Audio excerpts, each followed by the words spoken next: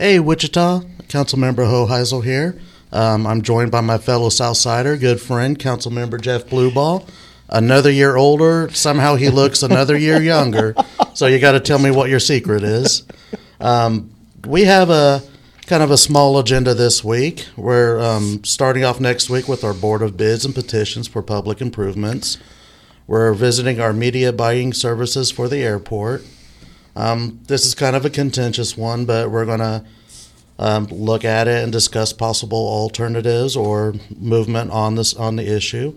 We're also going to be looking at removal and repair of unsafe structures in District 1.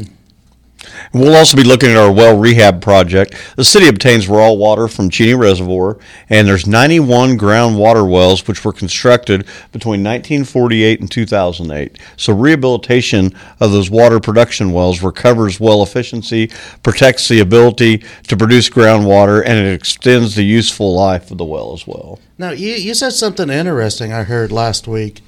We lose more to evaporation out of Cheney Reservoir? So when I first got on council, one of our big issues was, are we going to run out of water? You know, everyone's worried about that. And you still today, a lot of cities don't know what their future is because the water is. So we looked at what was going to be the best plan for water wells. One thing I learned early on is there's more water that evaporates every day off Cheney than what we use. So the redundant system that we have, where it pulls the water in, and what we're not using, what doesn't evaporate, we send back to our wells up at Sedgwick at our ASR facility. So, we just got back from Washington, D.C., and that is one of the big things that we've been able to accomplish through those trips, where we've been able to meet with our lobbyist and meet with our delegation, and they provided us the WIFIA contracts for the $700 million for the water treatment center, as well as the District 2 sewage plant that we're going to be able to redo too. That part of your district and very important to your constituents, because we're going to get 99% of that smell out of there. 98% of the odor from South Wichita. So that's obviously a big issue with both of our districts being on the south side, and I can remember the odor at Joyland back in the day, and there were days you'd go to the Wonder Bread factory, and some days it smelled like Wonder Bread, and some days it smelled like the product from the Wonder Bread. So, that's all very interesting. It's always good to hear and learn from somebody who's been on council for years like you have. Just some of the background information that I just need to take with me the rest of the way. I mean, that was something very important because, 10, 11 years ago, whenever we went out for that sales tax initiative that was voted down by the public, water was one of the big ones. And we went back to the drawing board literally, and we're able to come up with this plan. And I think it's going to ensure we have water for the next 50, 75 years. So. Water security is definitely at the top of the list nowadays. Cheney Reservoir got down to 27%, I think, back then in that 2-year drought we had. So. Scary. So it was pretty. You guys absolutely was. Took the action that you did. We're also looking at an item for a number of maintenance projects to public facilities, including ADA improvements. This also includes roof repairs, HVAC maintenance, and more from facilities from the art museum to police stations and more. This is something that you also have to figure out with the budget.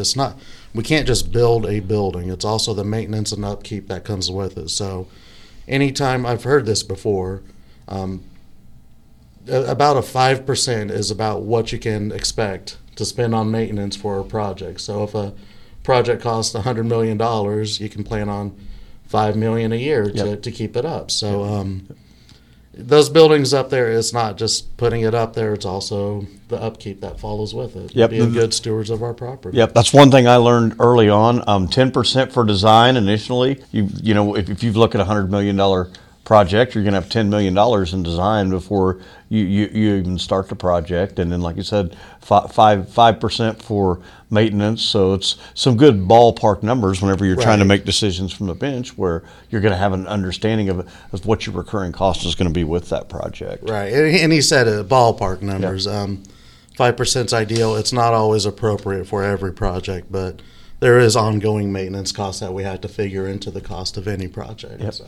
We had a pretty good trip in Washington, D.C. We were able to meet with a lot of our delegation. We met with Senator Marshall. I think Senator Moran was in for a vote. We were able to meet with Congress Estes. It was kind of nice. We came out just outside of the House floor to meet him in between votes. He came out there. I was very impressed that Congressman Estes knew most of our issues. A couple of them that are important to me for certain is the Breck project, where out west, from the Halloween flooding back in 1998, while we did fix the cow skin issues that were out there, we still backed it up to the calf skin, and we've got about a mile of the calf skin, which is a tributary to the cow skin, that I think it's the only one other than maybe the Arkansas River where in Great Bend, where the water runs from south back to north. We have the same issue there. And while we've had great development out on the northwest side of Wichita, the stormwater drainage has went out to those tributaries and still caused some issues. So it is around a $40 million project. The city and the county are both putting in $5 million, and we're asking the federal government to put in $30 million. But it will help with that flooding. It'll take about 200 homes out of the floodplain. So that's one of those projects that's very important that we go out to Capitol Hill and legislate for. Oh, absolutely. Water issues too. We were plugging for the Equus beds. Yep. Funding for that as well. We did discuss some things as far as fighting the fentanyl pandemic. That's just the scourge of our streets right now. So when we go up there, nothing's going to ever replace face-to-face conversations. Sure. No matter what we say on Zoom, emails, any of the other means of communication, when you look somebody in the eye and you talk about the issues that are important to you and your constituents, there's so much more of an impact. And what you were saying earlier, the WIFIA loans, we got great rates on the loans that we got from WIFIA. That's going to save us tens of millions of dollars down the line because we went up to D.C. Previous councils have gone to D.C. and spoken with the EPA and secured these loans. Literally, we got probably a decade of no payments on that. Most of it was interest deferred, and we were able to do all this before inflation took off. Actually, council member, a lot of the supplies and stuff we bought ahead of time before 2020, before COVID, and all the supply chain issues came up. So it really was great timing to be able to do that and prepare us for the future. So it does put Wichita in a great spot. So. Yep. We're up there working. When we're back here in Wichita, we're working.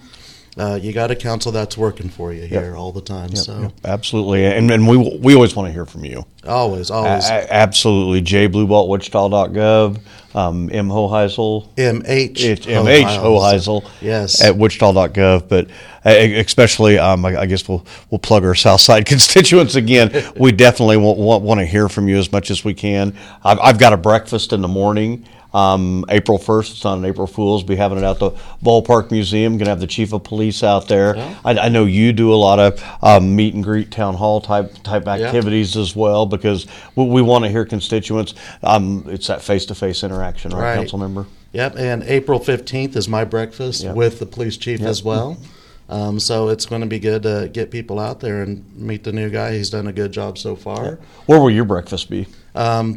The Christian Life Center on South Broadway at 9:30. Okay. And yours is? Mine will be at the Ballpark Museum. Oh, that's right. Yeah. I rotate mine just because my district is larger than most of the other districts because the sparse population. You have the airport out there that breaks a lot of it up. You have a lot of manufacturing. So I move mine around to different areas of the district. So. Yeah, we have Pastor Moore, and he does a great breakfast, eggs, sausage, bacon. I know Councilmember Johnson has a lot of rabbit food, carrots and healthy stuff at his breakfast. So come, if any of you District 1 residents want to come down and eat a real breakfast, you're always welcome at a District 3 or District 4 breakfast, I'm sure. All right. Well, we ready for the surprise question of the week? Let's hear the surprise question of the week. Ooh. Should superheroes have to pay for the damage they cause in movies? This is something that I've thought about quite a bit as you watch these Marvel type movies come out, and I always wonder. You look at some of these superheroes, and a lot of them come from a lot of money. You would think they could at least have some kind of liability coverage or something. What are your thoughts, council member? I'm a Batman guy. I suppose Bruce Wayne can't afford to pony up for it, but he's doing so much for the community already. I mean, it seems a little, I don't know, a little unfair to ask him to fight crime and save lives and then pay for it as well. But if you step back and you look at the utilitarian decision, is the good that they're doing, does it overcome the damage they're doing? If they're saving the world, by all means, it's great. But if it's just maybe fighting one of their arch enemies, and then there's really not direct destruction from that. It's very, very controversial, I think. I wonder the courage a bill collector would have to go to Superman's front door and, hey, you're past due on your payment here. Right. No, I understand that, but they're there to hold up justice and the law, and kind of got to keep them to that if they're going to be a superhero to defend America. And maybe they need to take out an insurance policy. Maybe so. There we go. That's a happy medium. Maybe a high deduct, maybe like $1 million deductible policy or something. So. All right. Real hard-hitting questions. Yeah, absolutely. Hey, if we need to put a bat signal on the roof of City Hall sometime, I think maybe we can slip that in a CIP at some point. Yep. As we change the lights, maybe that is something where I'm sure it wouldn't be too hard to go in there and put out the superhero, the bat signal or whatever it is. No, absolutely. Have a great weekend, council member. You too. All right. Thanks, Wichita.